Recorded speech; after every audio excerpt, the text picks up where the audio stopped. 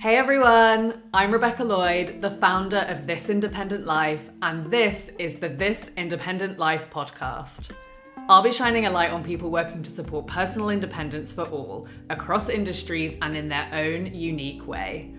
Through inspiring conversations, storytelling, and real talk, you'll learn how to trust the process, how to uncover and pursue your true purpose, and how to embrace your independence and thrive in this independent life. Let's jump in.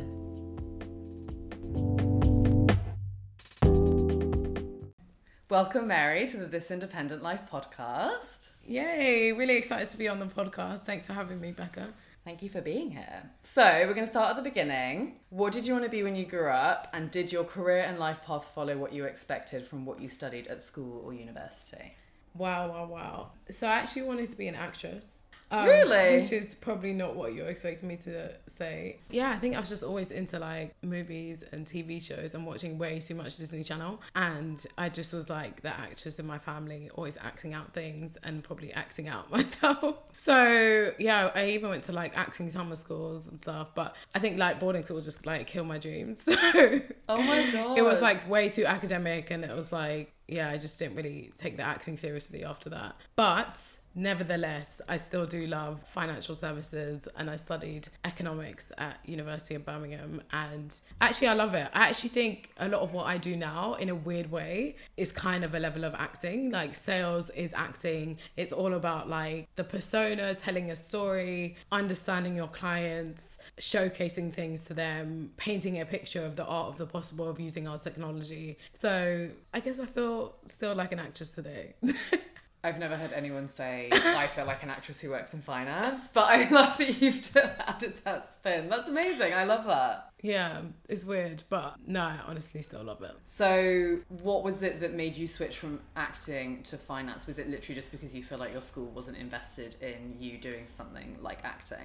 Yeah, I think it was school. I think it was parents, to be honest, as well. And probably an element of just being in a really academic school and just feeling like that was never a real job, to be honest. And so I was always fascinated about money and currencies and like seeing my parents like read the newspaper and Financial Times and just being inquisitive about, that sounds really sad, but the stories and just like wanting to understand what this like newspaper, this orange newspaper was about and what was happening and just seeing all the language. I've just always been really intrigued. And yeah, so I studied economics and I just thought, I just can't wait to like understand like how the world is similar or dissimilar to Monopoly. Like I was just so intrigued by like how does money move around the world and how do decisions get made and like why are some people wealthy versus some people are struggling. Like I was just fascinated by that. I love that. For so many reasons. That's amazing. You now work in financial services. Mm-hmm. What, in addition to financial services, I know you also have Now You're Talking network. So what inspired you to do what you do now in all senses? And how does what you're doing support independence for women? Wow, amazing. So as you said, my day job is in financial services. I used to work in management consulting, which was really fun. And post studying economics, which is like a really theoretical degree, going in consulting where you're like client facing from day one, meeting loads of clients, particularly working with bigger companies that are going through some kind of transformation. It was super, super fun and really insightful. And then I moved into a fintech sales role last year at the fintech that I'm at now. And yeah, I really enjoy it, speaking to clients, speaking to founders, and particularly being in the wealth management space. The conversation I'm having on a daily basis is about how can we democratize the future of wealth management, which essentially means providing people with more access and insight into how to make more for their money, especially in this times that we're in of high inflation and increasing interest rates as well. And yeah, powering the future of next generation UK-based investing apps. So yeah, love that from my day job perspective. But as you said, outside of work, I'm doing always a range of things at the intersection of kind of careers, women, financial services, fintech. One of those things being the Now You're Talking network, which is a community that I started pretty much ever since I've been working, focusing on helping women earn more and be more confident, recognizing the gap around having a safe space for women to talk about careers and personal development outside of their day job, because a lot of the time when you're having those conversations, ideally it would be with your friends or sometimes with your colleagues, but having a place where you can talk about those things with people outside of your friendship group or your colleagues is actually really amazing, because they can say, I know about this job opportunity over here, or they can share a different perspective that you might not know about as well. What was it that inspired you to create the network? Was it from a particular experience, or did you just feel like coming out of uni and going into the finance world there was a need for it? Like, what was it that actually sparked you to do that?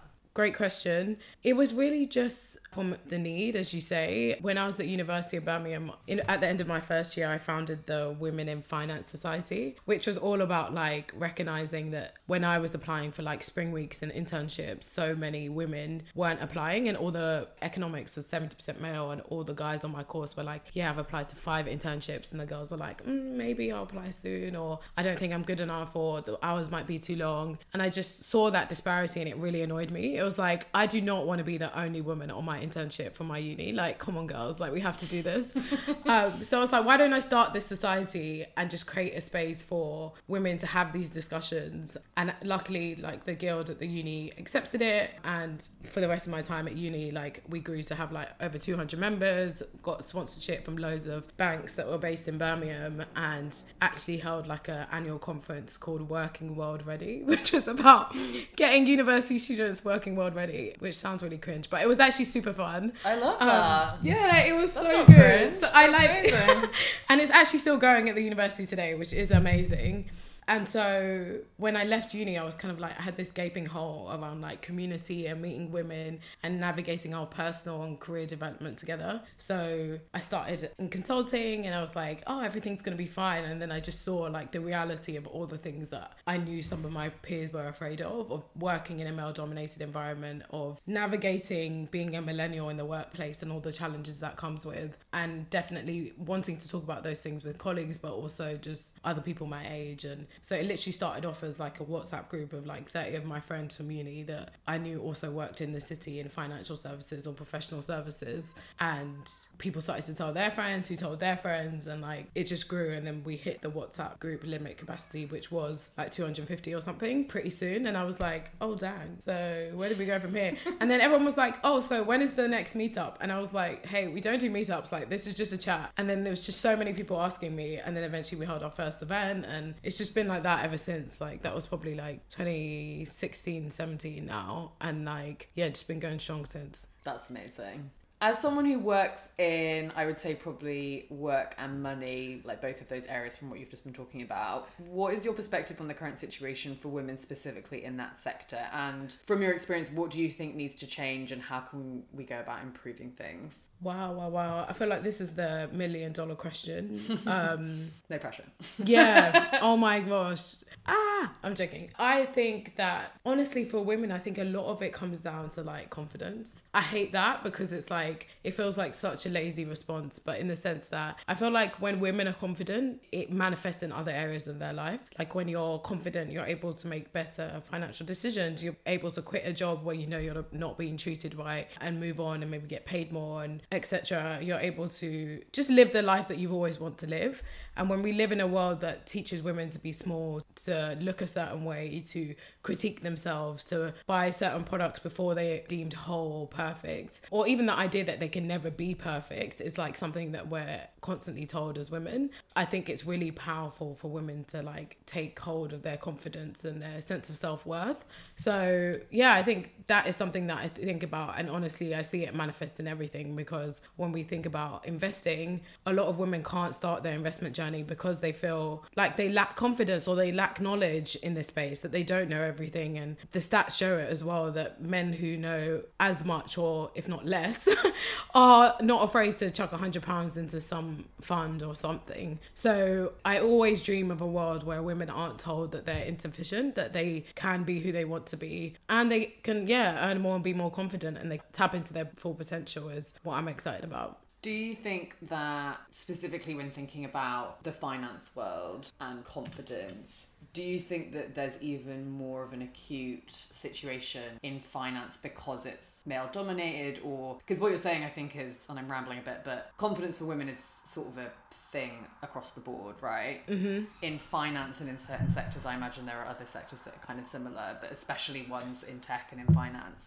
Do you think that that is like shifting? Do you think that that is getting better? Or do you think that there's still a real deep-rooted kind of inequality, I guess, between men and women, that is sort of making the issue of confidence prevail? Wow. I think that it's a mixture of all the things that you mentioned. I think that there's a crazy stat from BNY Mellon in their latest inclusive investment report that 70% of all financial products are marketed towards men, which is crazy. Wow. Because like, it's not like women aren't usually the financial decision makers in a household. It's not like, I mean, as in to say they are. Like, it's just crazy that they're literally people, because the industry is so male dominated, they are designing products for people who look like them. So therefore, I think it's not surprising to know that there's a gender investment gap, a gender pension gap, because people are literally designing products and marketing them towards a certain demographic. And even if you look at your favorite investing app, I always cringe at the language that they use. Like, it just feels so icky to me. And I hate that women can't jump on this bandwagon because of the way it's marketed or the way it feels. So I think it is definitely a barrier. I'm super excited that at least this feels like a conversation amongst my peers and generally on social media that is at the forefront of people's minds. At least now it's a topic of conversation. Like at uni, I did my dissertation on linking whether you have women on boards and how that links to a company's performance and productivity. I remember doing it and so many people asking me like, that's such a weird topic. Like, why would you even link those two things? Whereas now, like, people would get it. Like, people would get that you'd research that. But like, maybe when I was at uni, everyone thought that was like a bit like novelty kind of idea. But it's just so true. Like, I think that I'm really keen to live in a world where financial services can be tailored to the people that want to use it, and it speaks to in a language that they understand. And it's all about, democratizing it and making it more inclusive, because the thing about financial services, you don't know what you don't know. So you don't even know you need a certain product if you don't know that products exist. It's really crazy. The first step is always like information sharing, access comes next, and then it's like enabling people to feel comfortable to do that activity as well. I feel like what is now becoming my mantra of you don't know what you don't know, because I feel like that is something that happens in finance, but I've seen it so much in women's health and also in women's work and careers, because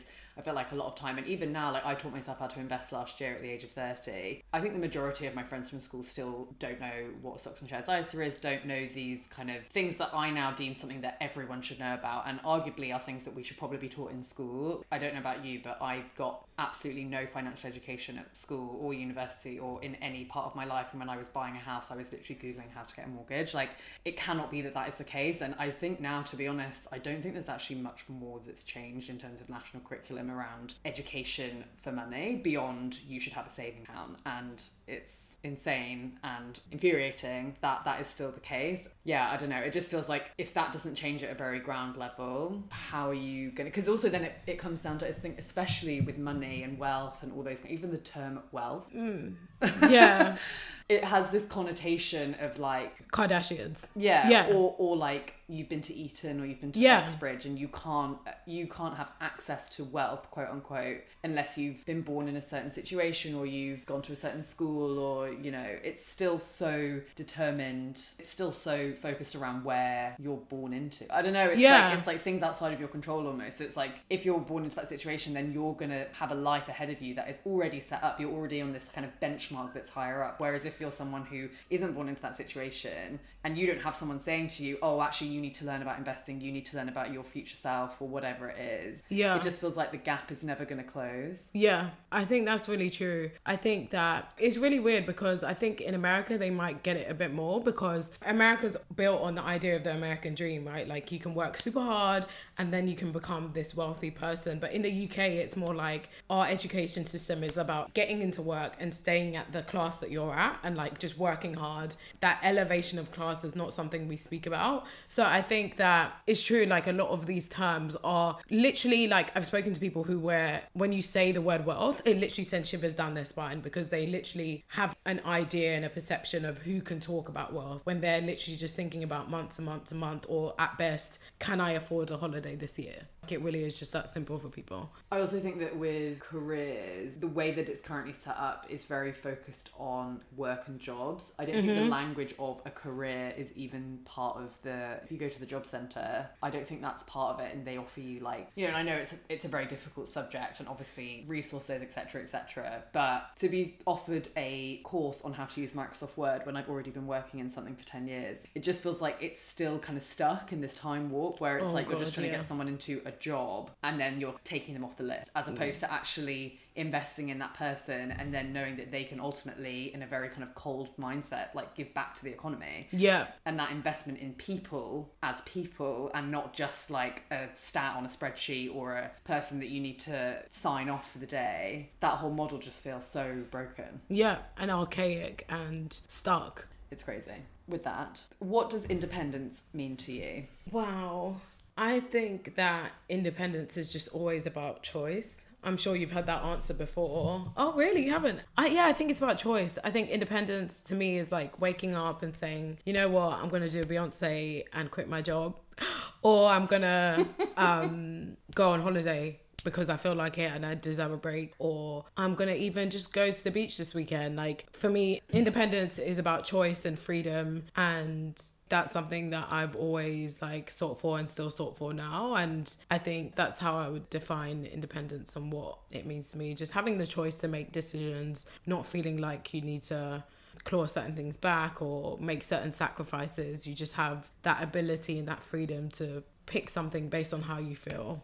Do you think that's something that plays out in other areas of your life beyond what you've been talking about today? Oh, interesting. I think so. I think I'm quite a spontaneous person. Well, I'm a structured, spontaneous person. Like I'm definitely kind of freakishly organized, but also I want to always have that element of my life that says like, if I want to move country or if I want to do something, I have that in my choice to do those things. And I think that especially when I see a lot of Gen Z TikTok videos, I feel like there's that underlying message in a lot of the content I see, which is like, at the end of the day, people just want choice. They want to be able to say, I don't feel like working today, so I'm not going to work. Or I feel like working for myself, so I'm going to work for myself. Or I want to be able to work from anywhere, so can I have that option? And that's what we're all seeking for. And I think this generation's kind of version of freedom is about choice and flexibility versus maybe previous generations would have put money over certain things, and kind of this pursuit of purpose through choice and flexibility, I think is quite a common theme at the moment. I love that. I feel like you've very eloquently said what I also feel, because that's for me as well. Freedom of choice is what I think independence is, and I think it's something that I've always had similar to you, but it wasn't something that really sort of like the penny didn't drop until I went through this really difficult period in my life. And I love now that future generations are embracing it and being a lot more vocal. And like I was chatting to someone the other day at an event, and they were like, we were talking about like our first jobs, and I had never known that you could negotiate a salary until probably, to be honest, like last year. Yeah. And he was like, what? I was like, yeah, like I know that sounds weird. And he was like, what? He like didn't understand how I could possibly think that wasn't an issue. And I was like, no, like I'm not the only person that thinks this, but I literally thought if someone gave me a job, I should be so grateful, and that I would never question any of the terms or anything. I would just be like, yes, sir, thank you, or whatever. Yeah. Which in hindsight, I'm like, oh my God, that makes me cringe so much. But on the other side, it's like, there's a little bit of a power dynamic. And especially at the moment you were talking about before, you're coming out of university now and there's more people than jobs. So one could argue that actually you kind of just need to take what you can get. But then actually, I don't like that there's this bit of kind of power disparity. Dynamic. And so I love the way you say how freedom of choice, but also just in everything, whether it is about just going and being a digital nomad, quote unquote, or like being able to just take a day off because you feel like you need a day, like whatever that is for you, you can do that, or you want to go on holiday with a girlfriend for a weekend and you don't have anyone telling you no. Yeah, goals. Amazing. So, what is the one thing that you would recommend to your younger self or to people looking to embrace their independence and follow their true purpose in life? Wow. I think it would probably be, you know what, I think it's coming back to that point of like, especially for women, the root cause of a lot of issues being kind of lack of confidence or issues with your self-esteem and living in a world that is designed to make women feel imperfect. So I think doing all of those activities that help you discover who you are, that sounds so cringy, but whether that's like spending time to pick up hobbies, a side hustle so you can own something, or painting, whatever it is, like all of those things that we know we love, but can often never be like things that we prioritize, I think is so important. So I would tell my younger self and like younger people to just not give up on those hobbies that you did alongside school, or like journaling, or just all of those self-discovery things. I would really say like harness those things, because those are the things that will keep you rock solid in like your self-esteem and self-worth and confidence when everything else is shaky. Cost of living crisis, inflation, pandemic, whatever it is, like if you have your daily, monthly, weekly, yearly activities that you do that refill your tank and make you feel good, I would say hold on to those closely and make sure you know what those things are. What are those things for you? Wow. Okay, so on a daily basis, what do I love? Even if it's just like listening to music or podcasts, like in between meetings, a little dance, or like I love a spin class at the moment, like I'm obsessed. I'm missing spin classes so much. good. I'm desperate to start It's again. so good. I just am like, yes, let me go crazy on this bike. So those are my daily things. I love a bit of, on a weekly basis, just like having a weekly bath. That sounds so like lazy, but like No. I'll just like put something on, like, and just have a weekly bath and just like clear my thoughts and just chill. And I just love that time, and like have all the bath bombs and stuff. And then maybe monthly, it's just that time that I used to dread but now enjoy, of putting together like an achievements list of like personal and work things that I've done that have made me happy this month, or that I've achieved. Or like planning a holiday, or reviewing my finances, or actually I love thinking of like gifts to give people, just like those things, and knowing like these are the things that I do that just refill my tank and make me happy. I love it. So many good tips. I'm going to take probably all of those tips. I love it. So if people want to learn more about you or what you're doing, where can they go to learn more? I'm on LinkedIn, Instagram, Twitter, probably most actively Mary Agbesanwa, at Millennial Mary A. Also do check out the Now You're Talking Network at NYT Network. But yeah, I'm always open for a chat with anyone who wants to talk personal finance, careers, financial services, fintech. Yeah, it's been such a great conversation. Yay. Thank you so much for being a guest. This has been so much fun, and I love everything about you and what you're doing, and you've been such an inspiration, honestly, to me since I started my business. So thank you for everything that you're doing. And thank you. Love it.